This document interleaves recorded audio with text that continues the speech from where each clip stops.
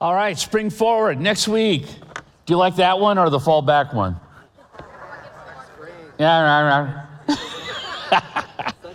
yeah, I know, more sunshine into the day. Well, if there is sunshine, I mean, I don't know, is that possible?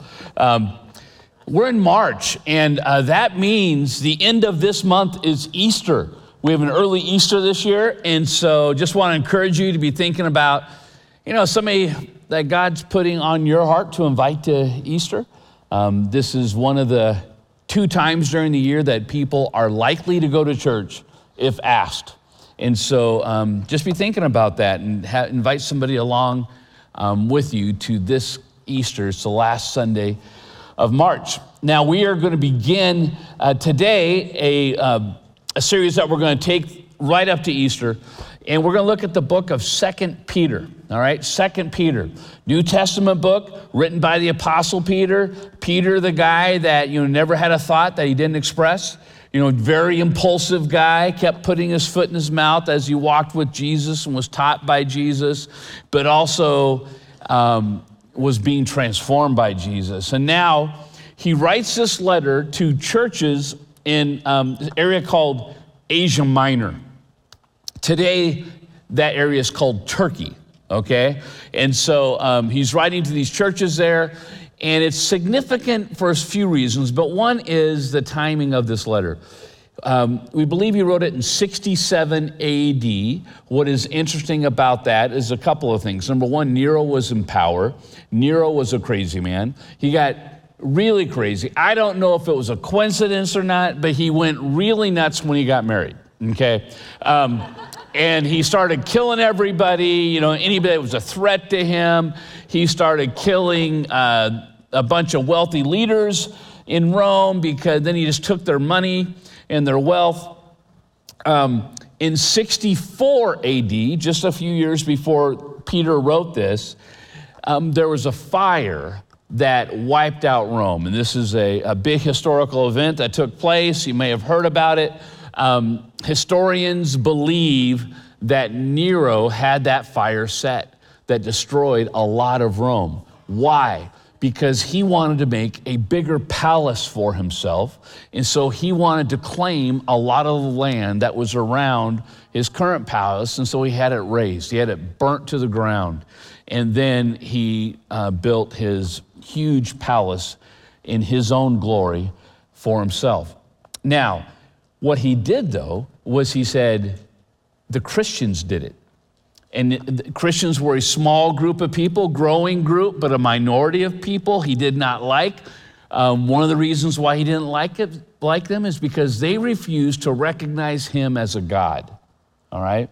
And so that did not sit well with Nero. He thought they were in rebellion against Rome, rebellion against him, and so then he started doing some horrendous games. You'd have Christians or slaves put in the Colosseum, whatever Colosseum they had at the time, and ripped apart by dogs as a form of entertainment. Just really, really sick individual. And he was the leader of the Roman Empire. And so persecution towards Christians was really ramping up. Now in 67 AD, as Paul writes this letter, you know where Paul is? Paul is in prison in Rome. And later that same year, he is crucified under the orders of Nero. And so he knows he's at the end of his life. And so these are Paul's parting words, his last words. And he's writing them to churches in Asia Minor, and we'll show you a map of these churches.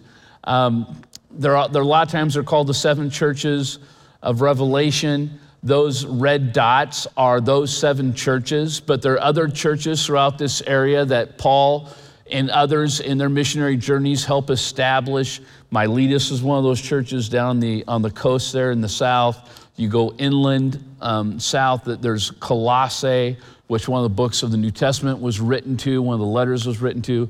But these are the churches that Peter is writing to, words of encouragement. These are his last words. So he's thinking, okay, persecution is ramping up, but God's at work. and I'm about ready to be taken out. And so let me just give you some final thoughts. And he basically hits three areas. One is, do you realize what a gift it is to walk with God? And do you realize what an opportunity it is for your life to be changed and transformed by God? And so that's the first thing. We're going to look at that today. Second thing is there are going to be people who say they are representing God who are telling you lies. And so watch out for false teachers. And then the third thing is, you know what? No matter how good things are or how bad things are right now, there will be a day where Jesus comes back and makes all things right. And it's going to happen. So those are the three things that he hits. Those are the three things we're going to hit over the next few weeks. And we're going to start now in 2 Peter chapter 1, verse 1. Simon Peter, a servant and apostle of Jesus Christ, to those who have obtained a faith of equal standing with ours by the righteousness of God and Savior Jesus Christ. May grace and peace be multiplied to you in the knowledge of God and of Jesus our Lord. And so one of the things that we know about Paul is, first of all, he's saying, you know, if you are followers of Jesus, what I have from God, you have from God. I mean, you might look at me as like super Christian, but I'm not. I'm just like you on this journey, and everything God through his grace has given me, God through his grace has given you. Now, in a lot of letters in the New Testament, you see at the very beginning when they're doing the greetings, they'll say grace and peace to you, grace and peace to you. And it's always in that order. Why? Because if you receive the grace of God, you begin having a peace that you've never had before. Why? Because all of a sudden you know you're known by God, you're loved by God, you're forgiven by God, and you're secure. You have a growing security in who God made you to be. And there is a peace that comes as a result of the grace of God in your life. And so it's always saying grace and peace. It never says peace and grace, because the grace of God as a byproduct begins leading to experiencing peace that only comes from God. And so he says grace and peace to you. Now, one of the things that Paul is addressing, or Peter is addressing, is something that people are confused about what a Christian is. And C.S. Lewis wrote about it in his classic book, Mere Christianity. If you're on a spiritual journey and you're trying to figure out what is Christianity all about, and what's the depth behind it, what it's really saying, read Mere Christianity by C.S. Lewis. It's a classic. You'll read a paragraph and you'll have to stop for a day and just go, oh my goodness, now what all did that say there? And it just, some great truths from C.S. Lewis. One of the chapters in his book, Mere Christianity, is this: nice people are new men. And what he's getting to is a misconception about what it means to be a Christian. A lot of people think, well, what's a Christian? Well, a Christian is somebody who tries to be nice so God likes them. And so it's about nice people becoming nicer. And I want you to know that's a lie. I mean, that's religion, okay? Any religion says this is where you are and this is where you need to be in order to satisfy where God wants you to be. And so you're trying to do behavior modification in order to please God so that at the end of life, you may be reincarnated, or you may be, accepted by God into his presence or whatever. And so that's religion. That, just honestly, I think sucks, because it puts pressure on you to try to make yourself into something that you can never be, which is acceptable to God based upon you modifying your behavior. And ultimately, when we know that, if you think about this, it's kind of a fool's errand, because even in our own lives, if we set up standards that we like to live by, we violate those things all the time in our own standards. And so the idea, we're disappointing ourselves. And so the idea that we can satisfy the righteousness of God by being good enough is foolish. And it's a religious exercise, and it just leaves you feeling guilty. What C.S. Lewis is pointing out, and what Peter is pointing out here, is that placing your faith in Jesus is not an exercise of trying to make yourself better. It's recognizing that God is a good and gracious God and gives you something that you cannot earn on yourself. And even as he forgives you, he now gives you a life that you can't even create on yourself. He begins doing a transformation in you. And he says, all things are new. So it's not about nice people becoming nicer. It's about anyone and everyone, no matter how raunchy, no matter how evil or how nice you are, who recognizes the grace of God and what he's offering to you as far as forgiveness and a new life in him. It says God makes that person new. New. It's a miraculous thing. It is a supernatural, transformative experience. You're forgiven, and then you are being transformed by God as a result of simply trusting in God, all right? And so that's what he's talking about. His divine power has granted to us all things pertaining to life and godliness. Now stop about that. Stop for a second. Big difference between nice people becoming nicer. It's like, okay, I'm trying harder. No, that's being religious. That's not being a follower of Jesus. Because Jesus says if you submit and you trust in him, then he will be doing something in his divine power and granting to us all things pertaining to life and godliness. In other words, everything that God created you to be, he will begin doing in you if you trust him. This is a supernatural work.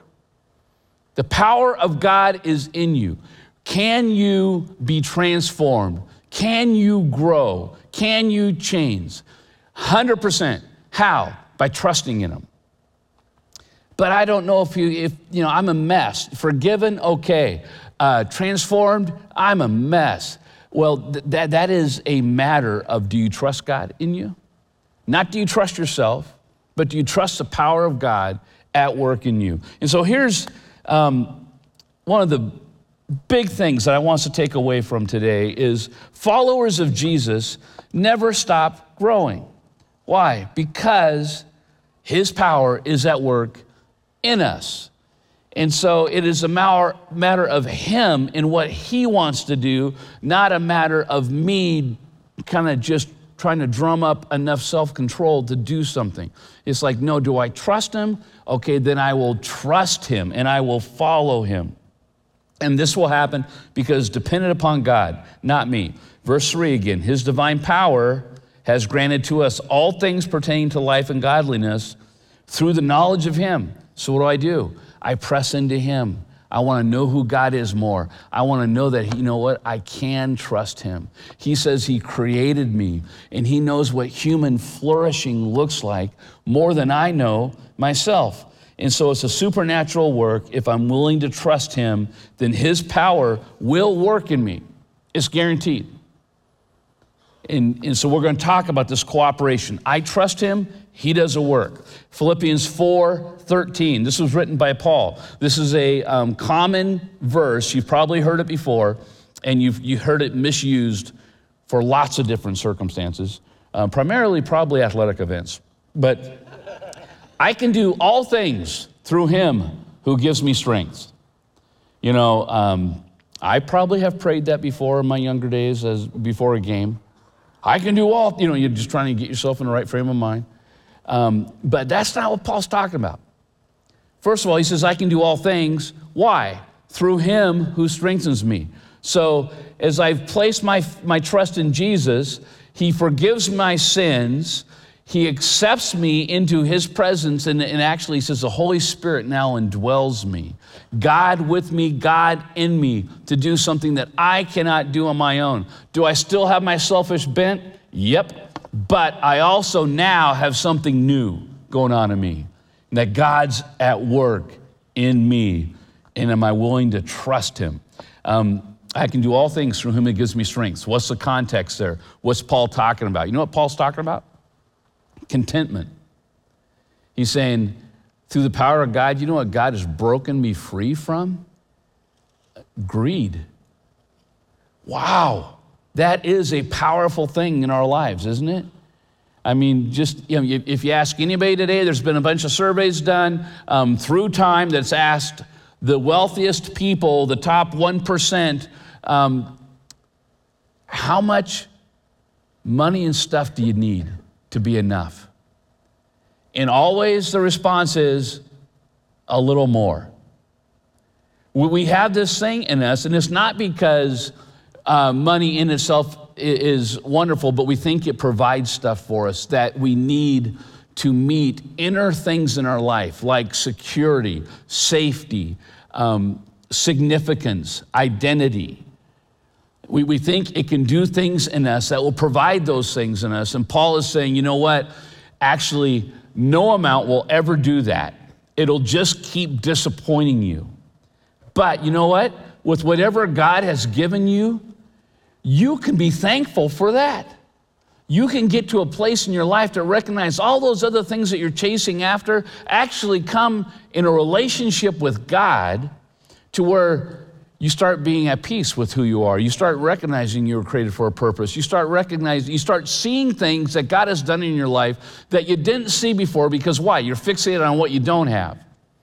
And all of a sudden, that's been lifted from you. You're out of prison, out of that prison, and you get to enjoy what God has blessed you with, whether it be a lot or a little. And it is actually a sin not to be thankful to God for the blessings in your life.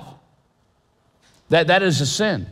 And if we're greedy, we are not going to be thankful for that because we're going to be focused on the next thing, whatever it is. It's always the next. And we're not at peace. And Paul said, hey, God's so powerful in my life that I've learned contentment, whether I've had a lot or a little. I'm free. I'm free from being a slave to needing more. And I'm free to enjoy what I have. And so that's the context of what it's talking about there. Let's see, verse 4 of chapter 1 of 2 Peter. By which he has granted to us, that's grace again, isn't it? He has granted to us his precious and very great promises, so that through them you may become partakers of his divine nature. This is supernatural. God is saying, as an act of grace, I not only will walk with you, but I'll be in you, and I will do a work where your character will become more like mine. That's saying a lot, because we would like to be better people. But God's saying, I will do that. Are you willing to trust me? Are you willing to trust me? Yeah, I can trust you for forgiveness, but I'm messed up. I mean, I trust you forgive me, and that maybe when I die one day, you would say, okay, I forgave you, so now I'm accepting you into my presence. But I'm messed up. I've got issues. And God says, I know that more than you do. And are you willing to begin trusting me and let me do a work in you? And it means I'm willing to trust you in who you are and what you say is right, so that I decide to go towards you instead of go towards me. Now, he says he's given us promises, and he says through his power, he does this work in us. Now think about what a great combination that is. Power and promises. Power and promises. If you didn't know that the power of God was at work, then his promises would be meaningless to me, because they'd be empty. But he says, no, the power of God that has created all things, the power of God that is sustaining the universe, is at work in you. That means, God he says he has unlimited power, which means when he created all things, when he was the source of creating something out of nothing, he wasn't tired. He didn't go, oh my goodness, I need a rest. I mean, he created a Sabbath rest where he can enjoy his creation, but he created that as a pattern for us who do need rest. And he says, you know, I have unlimited resources. His batteries never need recharged. They're not running down. He's not depleting. That's the power at work with us. And so when he gives us a promise that I'm going to do a transformative work in you, not only are you forgiven, not only do you have a home secured with me in all eternity, but while on this earth, I'm going to begin to transform your life because dependent upon my power, and my power is limitless. It will work in you. I mean, he never bounces a check. You know, a check is a promise. If you came up to me afterwards and said, hey, Bill, you know, gosh, I'm not sure if we're going to meet the bills this week. And I said, hey, well, let me just write you a check. And I write you a check for $1 million. Hey, it's got my signature on it. You know, good as money right there. I'm going to save that. $1 million. And you took that to the bank. Well, all that is a promise that there's actually money someplace to back that up. And if you took that to the bank, you'd find out that I'm a big liar. Okay? I mean, I don't have the resources to back that up. And so I gave a promise, but it's pretty worthless because I didn't have the power to back it up. God never does that. Never does that. His promises you can take to the bank. Verse 5, for this reason, make every effort to supplement your faith with virtue, virtue with knowledge. And so now it's saying we need to cooperate with him. We have a responsibility in our free will. God is not going to violate our free will. But he's saying, I'm going to do a work in you. If you cooperate with me, will you trust me? And so here's the second point. Followers of Jesus take their life with God seriously. Will you press into God? Will you learn more about who he is and that he can be trusted and that you will then trust him and follow him? And let me tell you, this is where the rubber meets the road. This is a life of faith. We can talk all we want about, are you a Christian? Oh yeah, I believe in God. Well, man, you know, lots of people say that who aren't Christians. Are you willing to trust him? Not only trust him to be forgiven, but trust him with your life. You're surrendering to him. You may come to God, or you may not have come to God because you're thinking, you know, I just don't trust God enough to say that, you know, the way I'm using my sexuality and how I'm finding my identity in it is I'm afraid he might not agree with it, and so I just don't want to go to him. Well, that's not trusting him. Who's that trusting? It's trusting me. You know, the way I spend time with my friends and our free time, and I blow off steam, and I just relax and decompress, I don't know if he's going to be okay with that. And so I don't know if I want to trust him. We're being honest.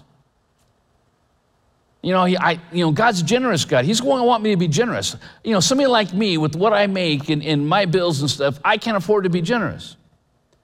And so we don't trust him.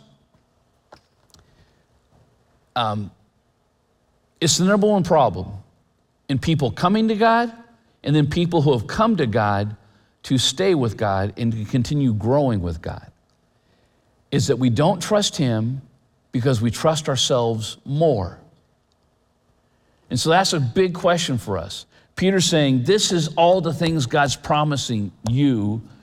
Will you trust him?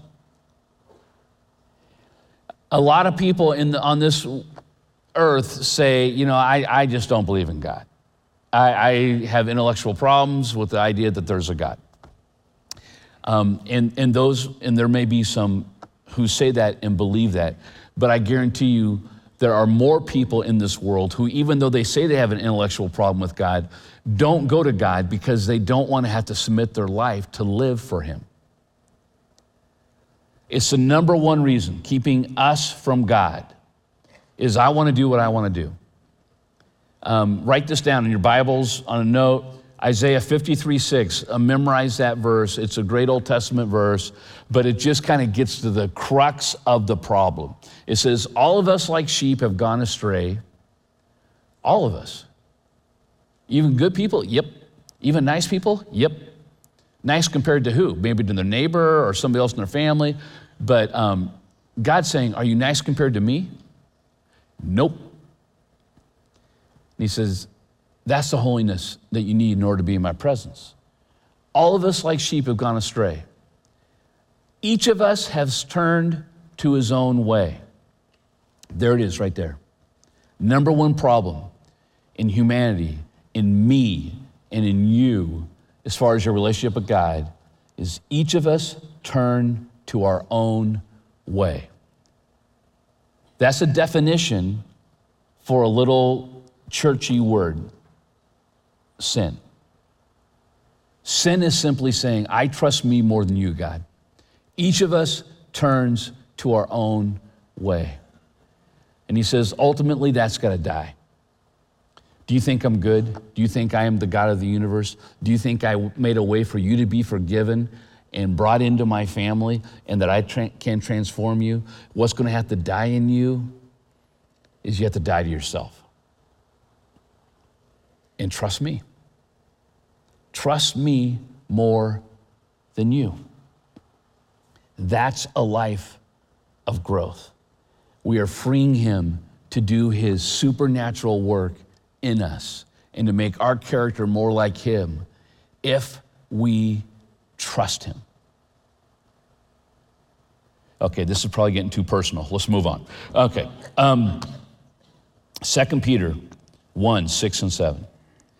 At the end of 5, he said, supplement your faith with virtue with knowledge with self-control, 6, self-control with steadfastness, and steadfastness with godliness, and godliness with brotherly affection, and brotherly affection with love. He's saying, my work in you as a person who is trusting in me will grow these things in your life.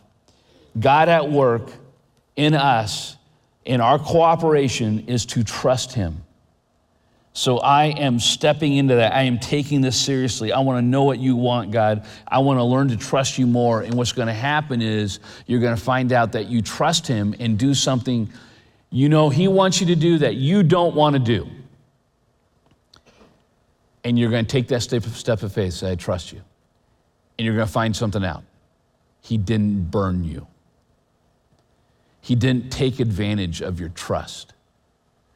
But he actually did something in you that wouldn't have happened and that was good as a result of trusting him. And you will grow, guaranteed.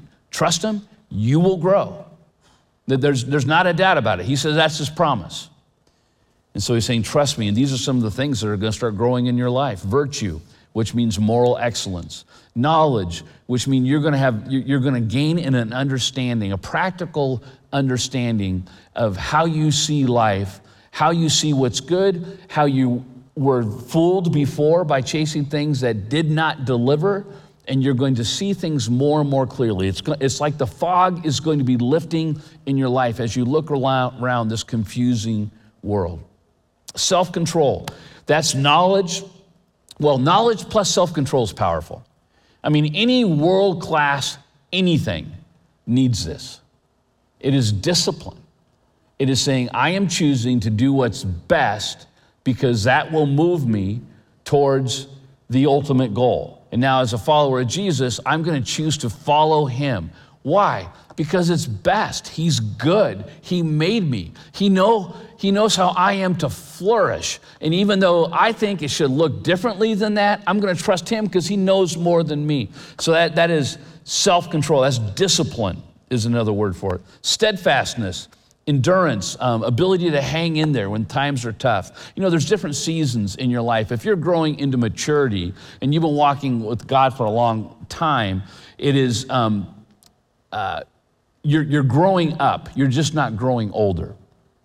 Okay, and so Peter is telling us if you're a follower of Jesus, you're going to grow up, not just grow old. All right, so if you're just growing older and you're just thinking, I'm forgiven, I'm still forgiven, nothing else is happening, well, you're missing it. If you're seeing your life being transformed internally, and you're seeing, man, 5 years ago I wasn't there, and today I see, man, I'm so grateful to know what I know today and trust God in those areas that in the past I didn't trust him. It saved me a lot of pain. That's growing up. Jesus says you're going to grow up in these things. And so godliness means I'm going to grow in being right with God and right with other people. Brotherly affection, that's the Greek word Philadelphia. It means kindness. I'm going to look at people instead of just having the disposition of being mad at people. I'm going to look at people and all of a sudden start seeing people through the eyes of God, who died for that person, who made them in his image. They're image bearers. And I'm going to start seeing people differently. Man, very true in my experience with God, how he's changed how I see people.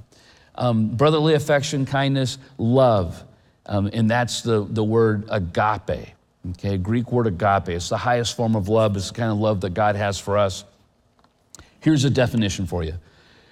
Agape love is devoting yourself to the well-being of others, no matter of their response or the cost. You know, a lot of times we can do good things for other people, and maybe you're volunteering, and at Thanksgiving you served the impoverished, you served meals, and as they're going through lines, some of them never made eye contact with you. They didn't say thank you. They just took it and ate. And you're going, wow, what ungrateful people. I will never do this again. You know what you were doing? You were doing something for yourself. It's like, yeah, you wanted to serve people, but you also wanted to feel good about yourself. And you expected a thank you, a way to go. You probably told people what you're doing because you wanted to get some things back. And agape love says, you do things for the betterment and the well-being of others, no matter of their response or the cost. And you know what kind of love that is? That's the kind of love God has for you. You may not have been spending any time thinking about God most of your life, and you know that God created you. You were created to be in a relationship with him, except you ignored him your whole life. And he, while you weren't even looking for him, he died on the cross for you. Why? Because he loves you. Yeah, but I didn't respond to him. He loves you. That's the love of God for us. Are we being transformed by God and loving others that way for their well-being, no matter of their response or the cost? Philippians 2:12 really echoes what Peter's talking about, where Paul says, therefore, my beloved, as you have always obeyed, so now, not only in my presence, but also in my absence. So Paul is close to death. And he's saying, you know what, don't do this for me. Don't do this because I'm around and there's positive peer pressure. But even in my absence, he says, work out your salvation. And so is that like trying to be better? Is that, life management? No. Listen to this. Work out your salvation with fear and trembling, for it is God who works in you. How do you work out your salvation? Is you recognize God is at work in you. Trust him. Take it seriously. Trust him. That's the intentional cooperation with us and God. And God saying, I'm with you. Trust me. Listen to me. Let me guide you. Take time to slow down and learn of me and to remind yourself of who I am and who is with you moment by moment, and allow my voice to win in you. Trust me and watch me work. Trust me.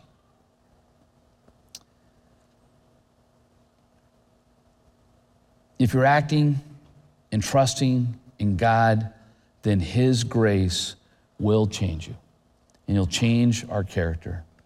And it's not a matter of, I think that's just for radical Christians. No, it's anybody willing to trust him. Anybody willing to trust him, he'll do that. Trust him and you'll grow. It's not even an option. It will happen. Verse 8, for in these qualities are yours and are increasing.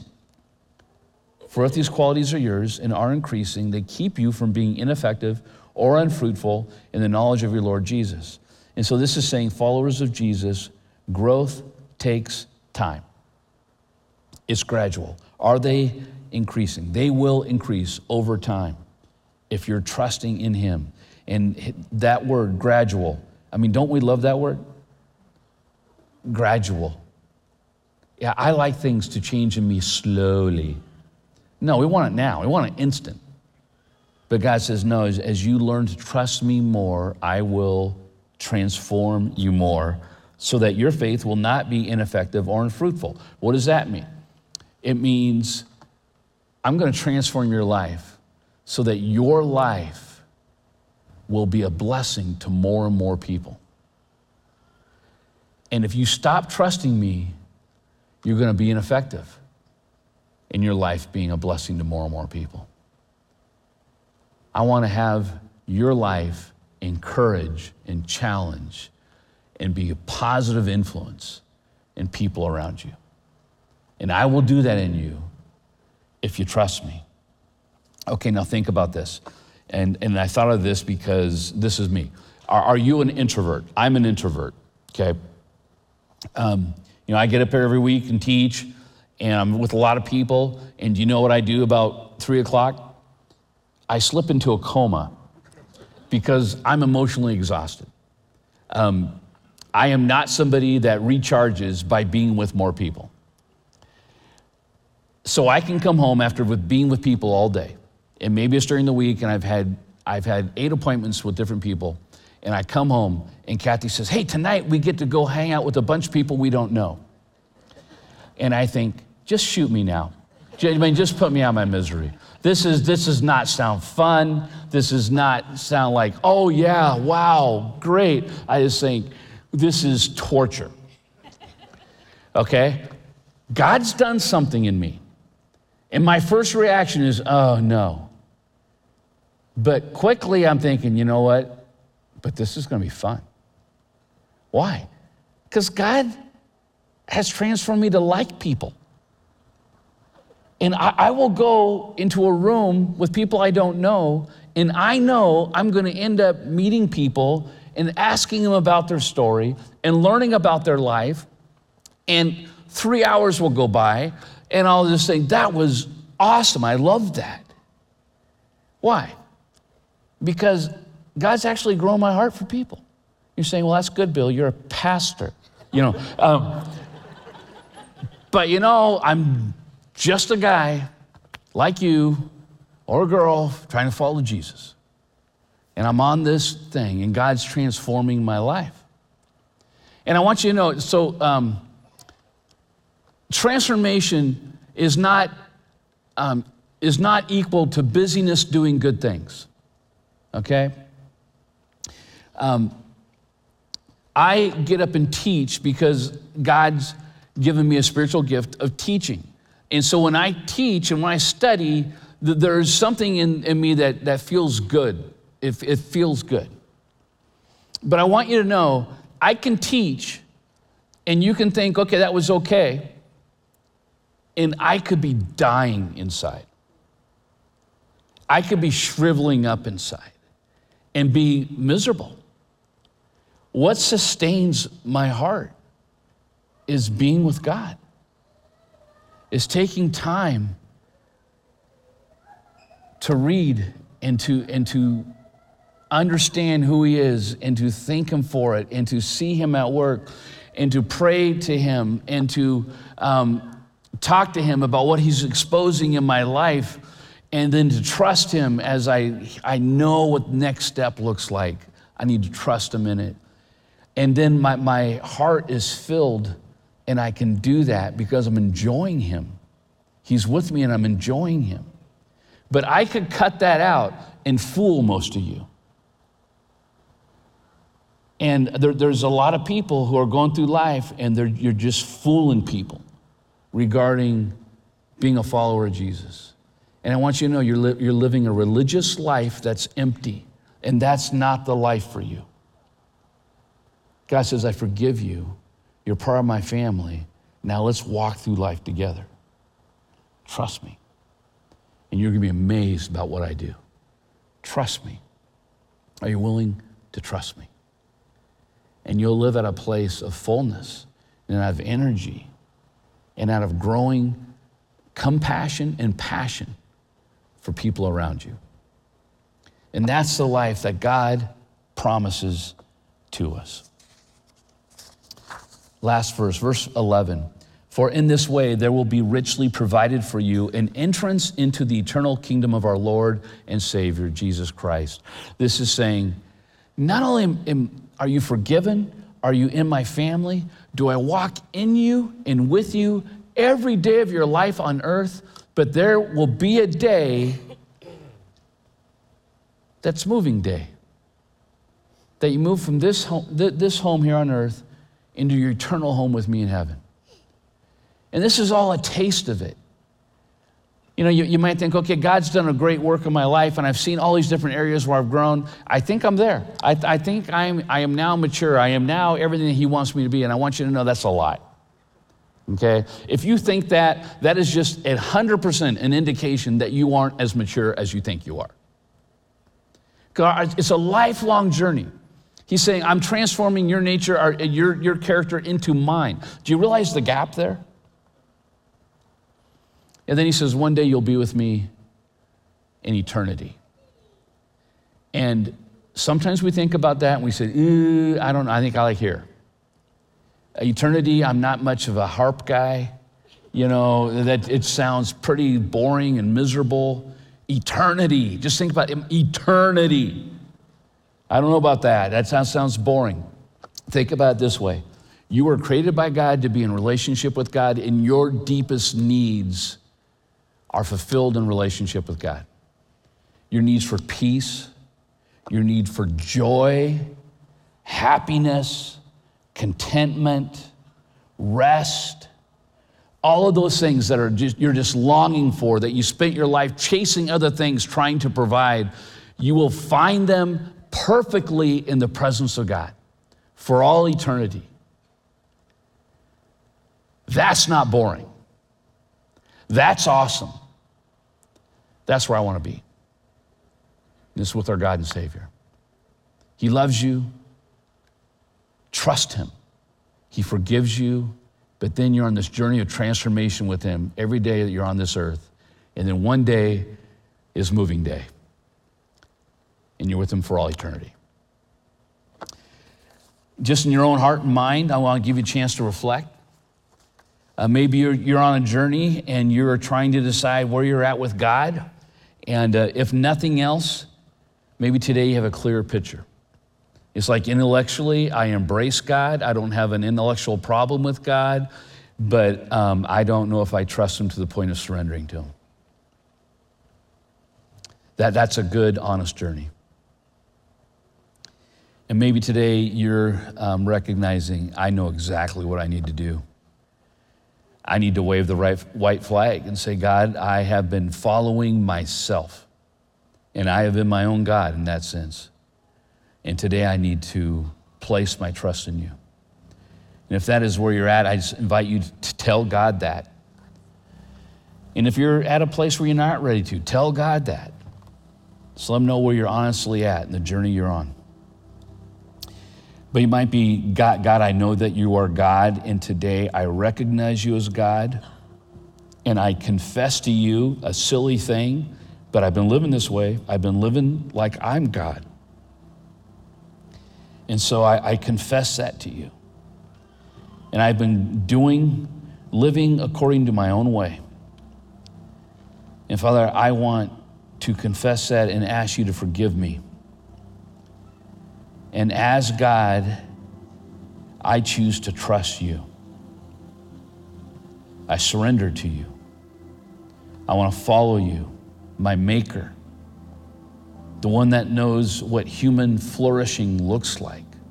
I trust you instead of me. And God, help me to learn and grow me up to be the person that you created me to be. So, Father, I surrender, and I trust you. And Father, I pray for each one of us that this may be a day of reclaiming what we already know, and a day of repentance, saying, I have been living for me, thinking about me, and not taking my walk with you seriously. And so I surrender that. And I want to this week, I want to press into you. I want to read your word and be reminded about who you are and who I am and what life following you looks like. So I surrender that to you. Father, I pray for each person here. Father, would your Holy Spirit do something in us that we cannot do ourselves? As people trust you this week, will you do a powerful, transformative work in their life? And it's in your Son's name we pray. Amen.